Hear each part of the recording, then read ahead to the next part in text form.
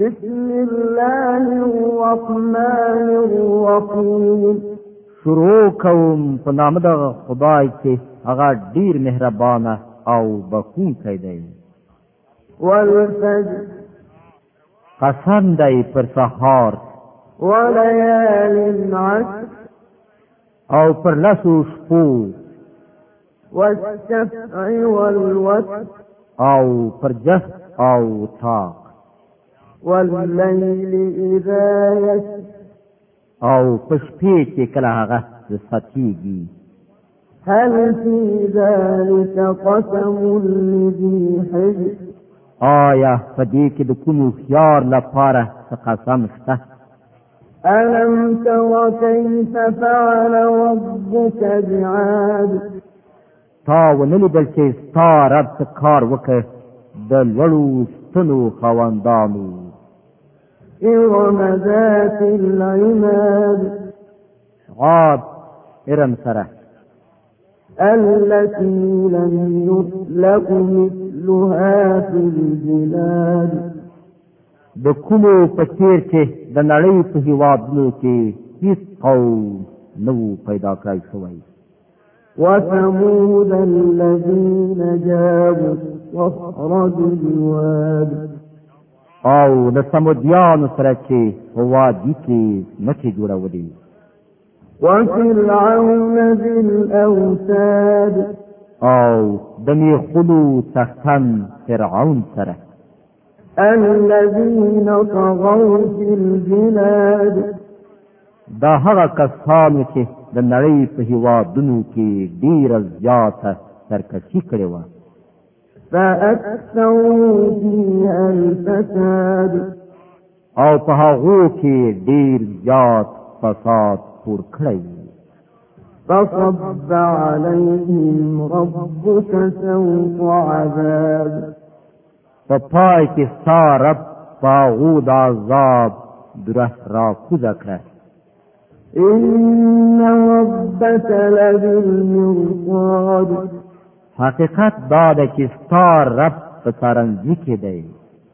فأما الإنسان إذا ما ابتلاه ربه فأكرمه ونعمه فيقول ربي أكرمن. خو د انسان حال دا ده چې د هغه رب کله هغه په آزمایښت کې واچوي او هغه ته عزت او نعمت ورکړي نو هغه وایي چې زما رب زه د عزت خاوند کړم.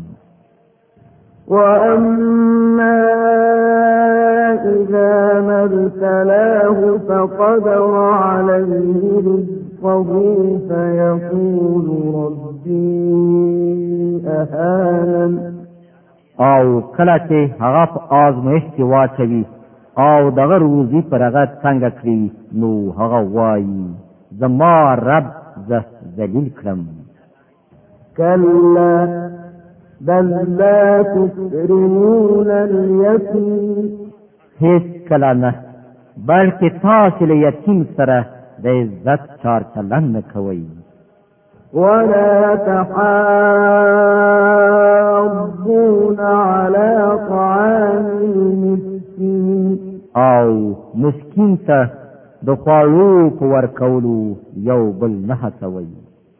وتأكلون التراث أكلا لما او د میراث ټول مال په یو ځای راغونډوئ خورئ.